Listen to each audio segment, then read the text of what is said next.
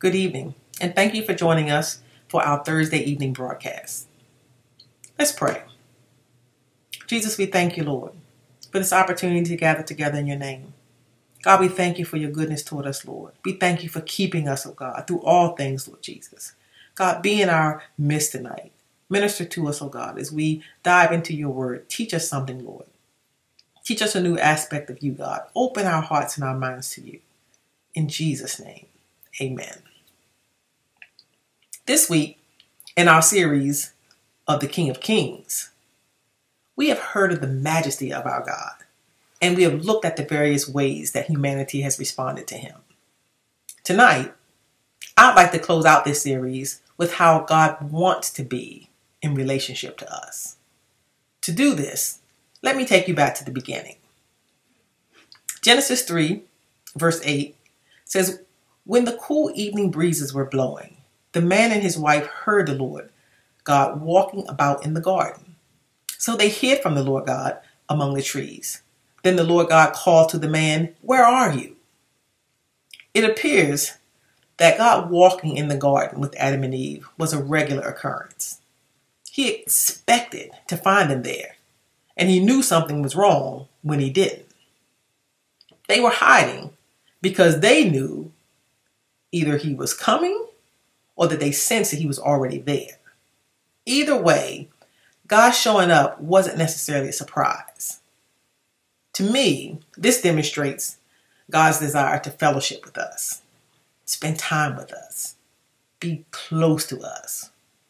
Else, why would he be coming down to be with the man and the woman in the garden? Let's look at another example.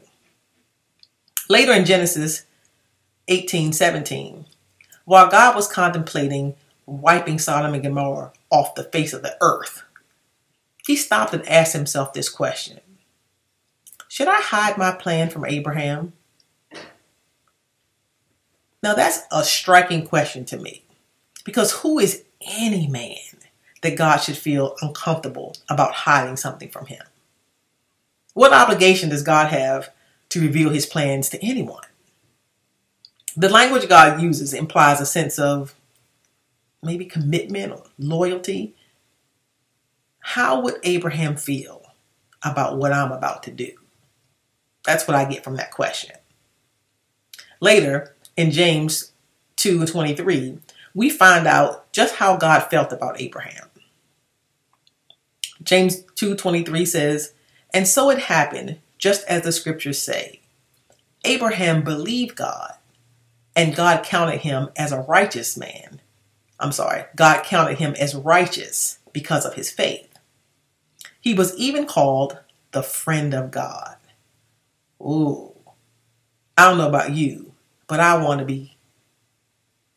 my faith to be counted as righteousness. I want to be God's friend. I mean, what an accolade to be referred to as the friend of God. Abraham's faith, Abraham's belief, Abraham acting on that, put him into an elite category, maybe I'll call it. He was known as the friend of God. So let's look at John 15 and see what else scriptures have to say about God being our friend. Now tonight I said to you that I want to talk to you about how God wants to be in relationship to us. I'm going to read you the context around this. So I'm going to read you quite a bit of scripture right here. So I'm going to go to John 15. I'm going to start with verse 1. "I am the true grapevine, and my Father is the gardener. He cuts off every branch of mine that doesn't produce fruit, and he prunes the branches that do bear fruit so they can produce even more. You have already been pruned and purified by the message I have given you. Remain in me, and I will remain in you. For a branch cannot produce fruit if it is severed from the vine, and you cannot be fruitful unless you remain in me. Yes, I am the vine. You are the branches. Those who remain in me and I in them will produce much fruit. For apart from me, you can do nothing. Anyone who does not remain in me is thrown away like a useless branch that withers. Such branches are gathered into a pile to be burned. But if you remain in me and my words remain in you, you may ask for anything you want and it will be granted. When you produce much fruit, you are my true disciples. This brings great glory to my Father. Verse 9, I have loved you even as my Father has loved me. Remain in my love. When you obey my commandments, you remain in my love, just as I obey my Father's commandments and remain in his love. I told you these things so that you will be filled with my joy. Yes, your joy will overflow. This is my commandment. Love each other in the same way I have loved you. There is no greater love than to lay down one's life for one's friends. You are my friends if you do what I command. I no longer call you slaves, because a master doesn't confide in his slaves. Now you are my friends, since I have told you everything the Father has told me. You didn't choose me, I chose you. I appointed you to go and produce lasting fruit, so that the Father will give you whatever you ask for using my name. This is my command. Love each other. That is juicy. Our obedience to Christ tears down the partition between king and subject, master and slave, and allows us to become confidants and companions, true friends. As such, we don't need to worry about if he will extend his scepter when we desire to approach his throne, because we are his friends. Hebrews 4:16 says, let us come boldly to the throne of our gracious God. There we will receive his mercy, and we will find grace to help when we need it most. I pray that you won't hide from him. Talking to myself here. When he walks about the garden of your life to make himself known to you, to spend time with you. He wants to tear down any barrier that separates us from him. The barriers of our hearts, the barriers of our minds. God wants to be our friend. Jesus is loyal and he's approachable and he wants to be our friend. Vincent Beardsley added to my message tonight these thoughts. When we look at the Old Testament in particular, God's role as a king is abundantly obvious. He was firm, unbeatable, and a ruler of his people. And even when this king came in the form of a man, he still spoke about himself as a king in several parables. He didn't give away or stop holding his authority. But what changed when Jesus came was where we could be in relation to the king. Vincent Beardsley, one of our developing leaders, added this thought to my message. When we look at the Old Testament in particular, God's role as a king is abundantly obvious. He was firm, unbeatable, and a ruler of his people. And even when this king came in the form of a man, he still spoke of himself as a king in several parables. He didn't give away or stop holding his authority. But what changed when Jesus came was where we could be in relation to the king. In the Old Testament, only a few people had God speak to them, and then often under tight constraints. Only one man at a time, the high priest, could ever truly be in the presence of God.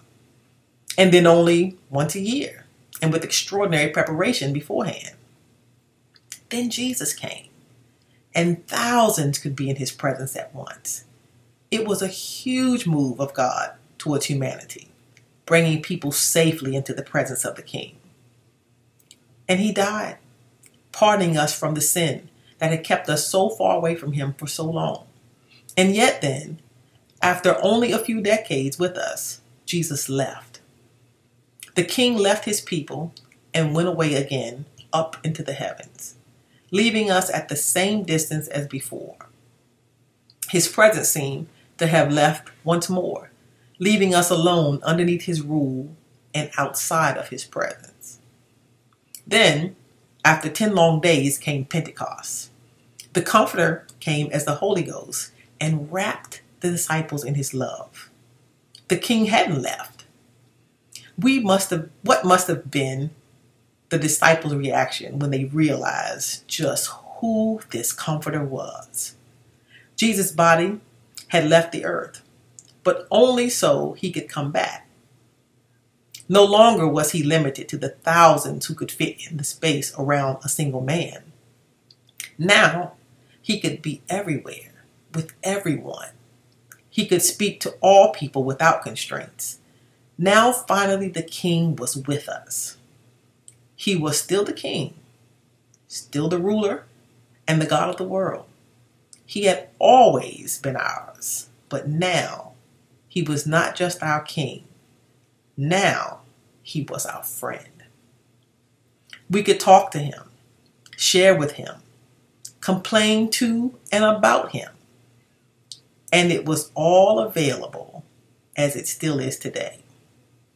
The King is no longer at a distance, as far from us as the east is from the west. Instead, he is with us. And when we receive his Spirit, he is in us. No longer is the King only our King. Now, finally, the King has become our friend. Jesus, we thank you, Lord. Oh, God, for making a way that we can be close, Lord Jesus.